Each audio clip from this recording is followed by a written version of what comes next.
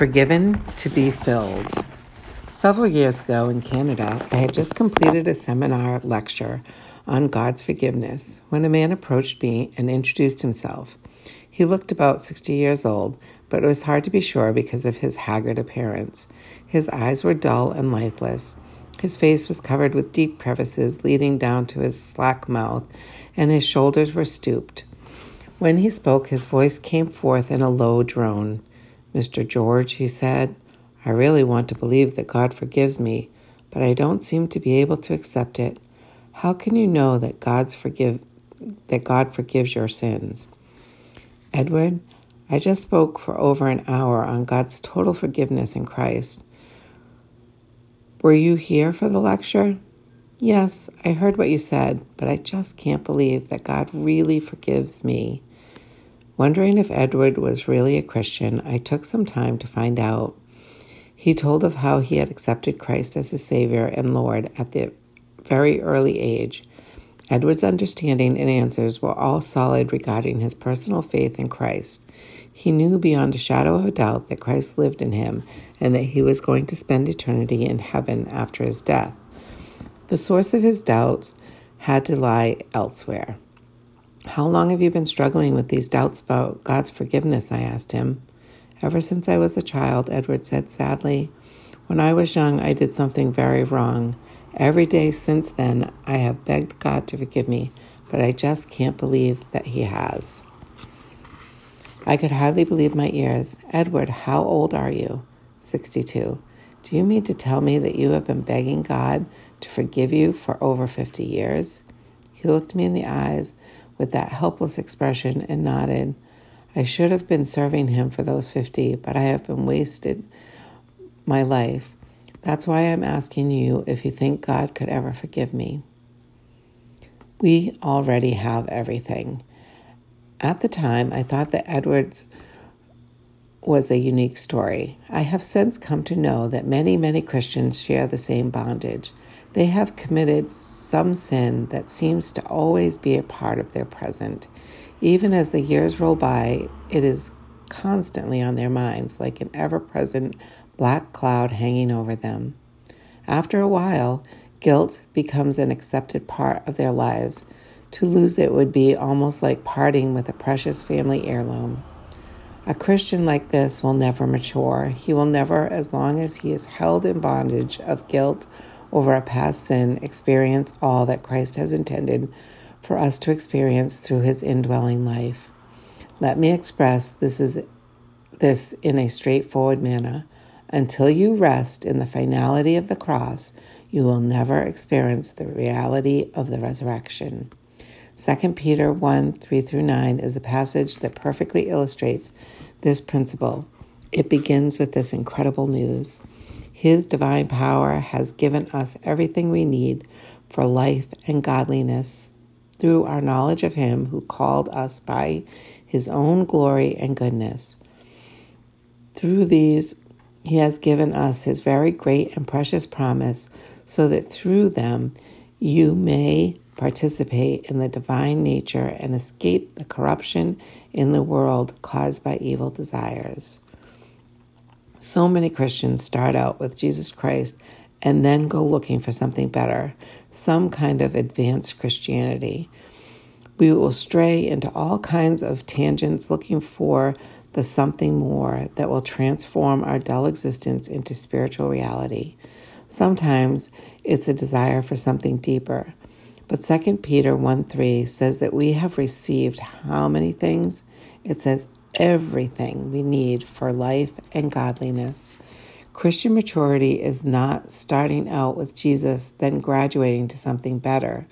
The Christian life is starting with Jesus, then spending the rest of eternity discovering more and more of what we already have in him, more and more of the wonders of this person in whom are hidden all the treasures of wisdom and knowledge, Colossians 2:3. This new life, according to 2 Peter 1:4, is translated into our experience through our having become partakers of the divine nature. In other words, it is through the resurrected life of Christ, which has been given to you and me, Christ in you, the hope of glory, Colossians 1:27. Trusting that it is done. I was teaching this recently on a call-in radio program and was asked this question by a listener. If it is true, as you say, that every Christian has received everything he needs, then why don't many Christians experience it? Even Christians who know about Christ living in them. To be specific, someone like Edward. Let's continue in this passage in 2 Peter 1. After teaching that we have everything we need in Christ, Peter exhorts his readers to press on to maturity in verses 5 through 8. For this very reason, make every effort to add to your faith goodness, and to goodness knowledge, and to knowledge self-control, into self-control, perseverance, into perseverance, godliness, into godliness, brotherly kindness, into brotherly kindness, love. For if you possess these qualities in increasing measure, they will keep you from being ineffective and unproductive in your knowledge of the Lord Jesus Christ. No one attains these qualities at a single stroke. They are marks of maturity that we will be growing in as we learn to live by faith in the indwelling Lord Jesus Christ. But what about an Edward?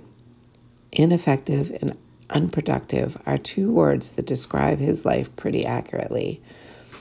What is it that can block this process of maturity from happening? The answer is given in verse 9. But anyone who does not have them, he is nearsighted and blind and has forgotten that he has been cleansed from his past sins. There's the answer. It's another variation of the theme. If truth sets you free, then it is error that binds you. In this case, a failure to recognize and trust that the sin issue between you and God is over will effectively stop your spiritual growth in Christ. It's really not complicated. The process of spiritual maturity is simple. Our learning to turn more and more areas of our lives over to Christ through faith. The past is over. The future isn't here yet. Therefore, living by faith can only be done in the present. If Satan, on the other hand, can keep us preoccupied with the past through dredging up our feelings of guilt over past sins, then we can never be free to trust Christ as we walk through life today. Besides, how can we trust Christ with our lives if we are unsure of his attitude toward us? Most of us have been taught from an early age that God is holy and hates sin. If I have committed sins, how can I approach him with confidence? The only solution is an understanding of and a total trust in the fact that Jesus Christ did it all at the cross, that the sin issue between man and God is truly over. We must come to the biblical conviction that the forgiveness of our sin is not just some heavenly bookkeeping that will enable us to slip into heaven someday. God's forgiveness is a present reality that enables us to concentrate on walking daily with a loving and accepting God who desires to live through us. Ephesians 1:7 says, "In him we have redemption through his blood, the forgiveness of sins, in accordance with the riches of God's grace." Forgiveness is not something we might have or have on some days and not on others. Forgiveness is something that the Christian lives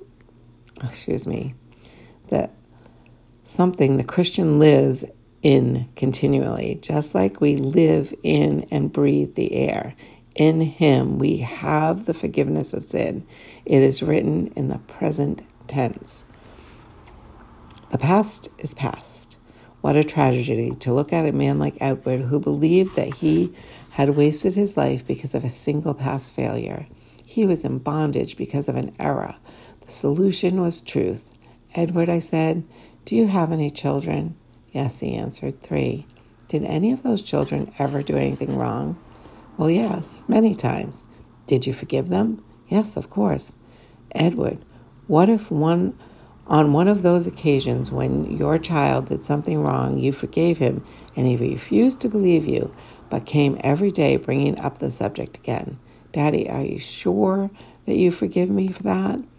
On and on every day. Are you sure you forgive me, Daddy? Are you sure? Tell me, Edward, as a father, how would that make you feel? Edward creased his brows in pained expression. It would break my heart, he said. Then, Edward, don't you think it about time you stopped breaking the heart of God? Do you remember how John the Baptist identified Jesus? Look, the Lamb of God who takes away the sins of the world. Don't you see, Edward, that God made his Son become sin for you so that you could become righteous in him? Don't you think it's about time you stopped insulting the Spirit of God, who has written dozens of promises in the Bible that teach that he has forgiven all your sins once and for all? Edward squinted and cocked his head in thought. I never thought about it that way, he said. Edward, look at this, I said. I pointed him to Colossians 2:13 through 14. When you were dead in your sins and in the uncircumcision of your sinful nature, God made you alive with Christ. He forgave us all our sins, having canceled the written code with its regulations that was against us and that stood opposed to us. He took it away, nailing it to the cross. According to this, I continued, how forgiven are you in God's sight? Totally, he answered. Does God hold any accusation against you? No. Do you see why, I asked? It's so that you can concentrate on the other half of the gospel, that God made you alive with Christ. You've been totally preoccupied with the thing that God is finished dealing with, sin, with the result that you've totally neglected what God is trying to do with you today, teach you about life. Now I see what I have been doing, Edward said. I feel so guilty about doubting God. Now let's not start again, I said. Next you're going to beat yourself with guilt because you've been feeling so guilty. Edward laughed. It was the first time he had so much as cracked a smile. Edward, don't you see that every one of us would be doomed except for the unbelievable mercy and grace of God? He had to do it all because we were totally helpless to do anything for ourselves. He knows all about you and your deepest failures. What he wants you to do is to rest in what he has done through the cross, to put it to bed once and for all, so that you can begin to experience what he has done through the resurrection. Edward looked long and hard at Colossians 2:13 and 14 in my Bible. Finally, he said, I'd like to pray. Closing his eyes, Edward prayed, Lord Jesus, all these years I've thought that you have hated me because of my failure. I've asked and begged you to forgive me over and over, and I've seen myself as a total failure. But today I'm going to start trusting in your promise. You have heard me ask you for forgiveness.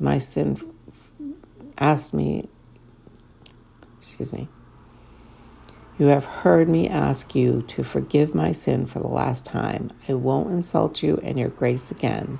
Now from this day on, Lord, teach me what it means that you live in me. In the years that I have left, I'm yours to use however you want. I never forgot Edward's prayer because it was one of the first times that I have seen a man's countenance literally change before my eyes. Edward turned in his legalism lines for a grace face. He looked years younger, even as he looked up at me with his eyes bright and shining with tears. Edward became free from the bondage of guilt through seeing and trusting in the completeness of Christ's work on the cross to deal with our sins. Therefore, he finally became free to experience the life of Christ, which had in fact been his since his conversion many years before. His life perfectly illustrated the principle of 2 Peter 1:9. Until you rest in the finality of the cross, you will never experience the reality of resurrection. Saved so we can live. Satan has done a masterful job of keeping the Christian world preoccupied with the things that God has dealt with once and for all. Sin and ignorant of the thing that God wants to be preoccupied with, life. This is in no way means that we are to minimize what Jesus did on the cross.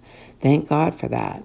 But it is only when we understand that the ultimate goal of salvation was the restoration of life that we can truly appreciate the purpose and meaning of Christ's death for us on the cross. The process of canning is an excellent illustration of the two parts of the gospel. Let's say that you are going to preserve some peaches. What is the first thing that you have to do? Sterilize the jars. Why the process of sterilization? So that the contents of the jar, the peaches, will be preserved from spoiling. Imagine a husband coming home and finding his wife boiling jars in the kitchen. What are you doing, honey? Sterilizing jars. Why are you doing that? The husband asked. I just like clean jars, she answered. The husband is clearly at a loss. What are you doing next? He asked. Keeping them clean. The story doesn't make much sense, does it? You have never seen anyone decorate his kitchen with a sterile jar collection. No, the only reason to sterilize jars is because you intend to put something in them. We would never expect to find a person involved in only half the process of canning, just cleaning jars. But we have done this exact thing with the gospel. We have separated God's sterilization process, the cross, from his filling process, Christ coming to live in us, his resurrection.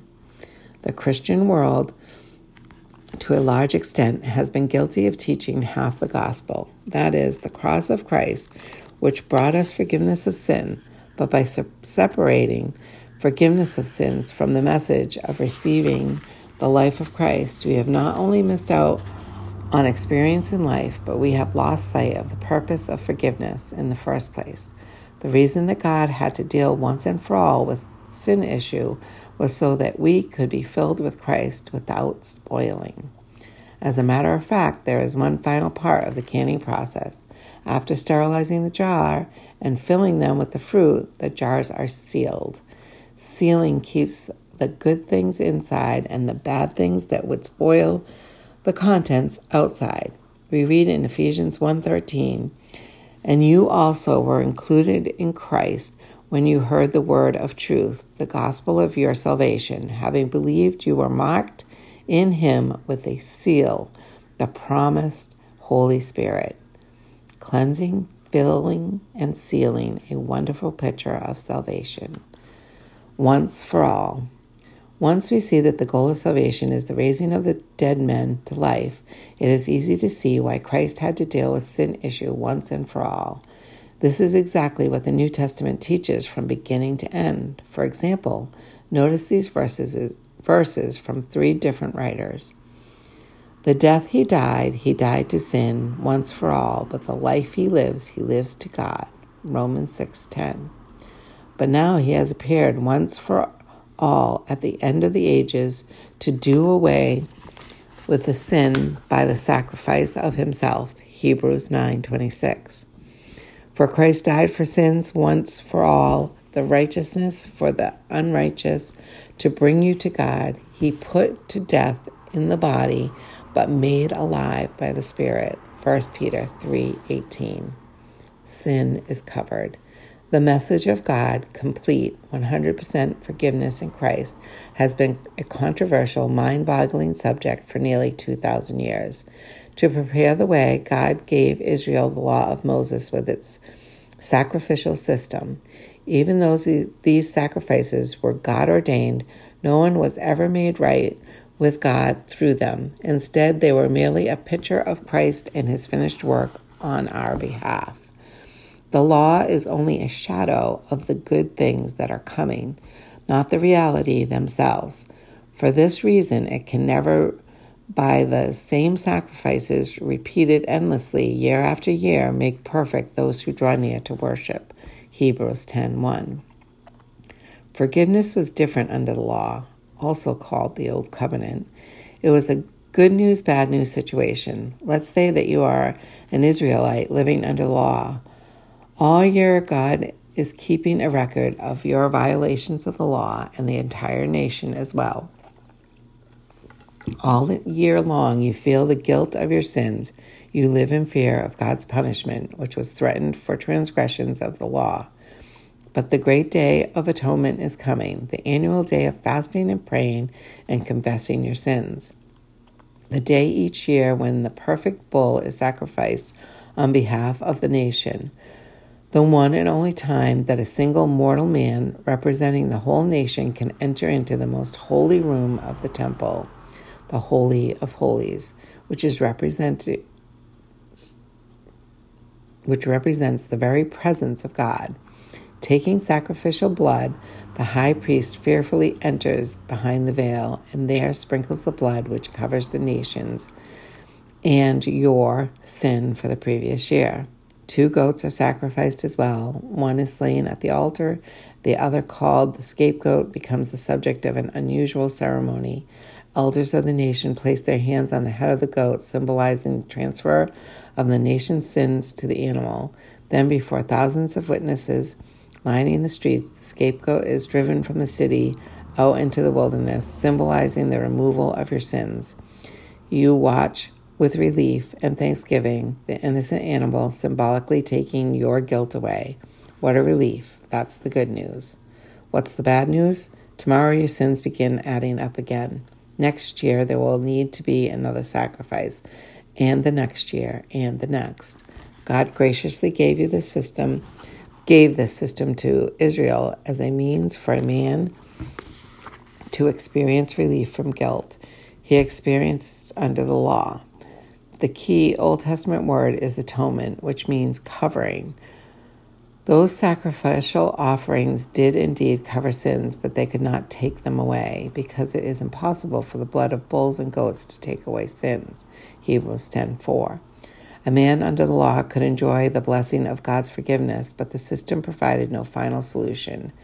It is similar to the use of a credit card, which enables a person to have the benefit today of the coat he wants to buy without paying cash. That's the good news. But the bad news is that somebody is going to have to pay the tab. The card didn't pay for the coat. It only transferred the debt to an account. That account will still have to be paid. Sin is taken away. Then in God's perfect timing, Jesus Christ is introduced to Israel by John the Baptist. Look, the Lamb of God who takes away the sin of the world. From that point on, the finished work of Christ is presented in the New Testament in total contrast to the old system. And by God's will, we have been made holy through the sacrifice of the body of Jesus Christ. Once and for all, day after day, every priest stands and performs his religious duties again and again. He offers the same sacrifices which can never take away sin. But when this priest had offered for all time one sacrifice for sin, he sat down at the right hand of God. Hebrews 10:10-12. Relentless. The New Testament hammers home the message that Jesus Christ offered himself as a sacrifice for all time. When will we believe it? In contrast to the Old Covenant, priests who are pictured as standing and making continual sacrifices, Christ is shown as having sat down. Why is he seated? Because it is finished. John 19:30. The writer of Hebrews reaches the climax of his argument in 10:14. Because by the one sacrifice he has made perfect forever those who are being made holy. Jesus Christ has done it all. I find that few Christians can read that verse without flinching and trying to water it down. It's too bold, and the implications are too threatening. Notice that it doesn't say we act perfect. This is talking about identity. But the Bible says that through Jesus Christ, we have been made totally acceptable in the eyes of the holy God. I'll never forget a conversation I had one time with a pastor of a certain denomination that teaches that you can lose your salvation. The more we talked, the more obvious it became to me that this man really did have a good handle on the grace of God, at least intellectually. Finally, I looked him right in the eye and I said, Jim, you know the Word of God? You also know how great a work our Lord did at the cross. I think you know too much to really believe that a born-again Christian can lose his salvation. A sheepish, sly grin grew over Jim's face, and then he said, You're right, Bob. Jesus Christ has done it all. There's nothing more that needs to be done or can be done to deal with man's sin. I do know that once you're born again, you can't be unborn. Then he turned serious. But how could I ever keep my people in line if I taught them that? They would just take that message as a license to sin. So I don't teach it. I really wonder how many other leaders in church history have done the same thing out of abject fear. What will the people do? The tragedy is that their fear is unnecessary. If they are teaching the entire gospel, not the cross and forgiveness of sins alone, but the cross plus God's gift of the resurrected life of Christ. God said in the new covenant, I will put my laws in their minds and write them on their hearts. Hebrews 8:10. If salvation was only forgiveness of sins without a changed heart, yes, we would probably take it as a license to sin. But not when Christ lives in us. When we are learning to experience the abundant life that Christ has promised, we become preoccupied with our daily relationship with Him, the one who loved us and gave His life for us so that He could give His life to us. But we absolutely have to settle the finality of the cross in our own minds, or we will never be free to discover and experience and enjoy the reality of the resurrection, real life restored to man.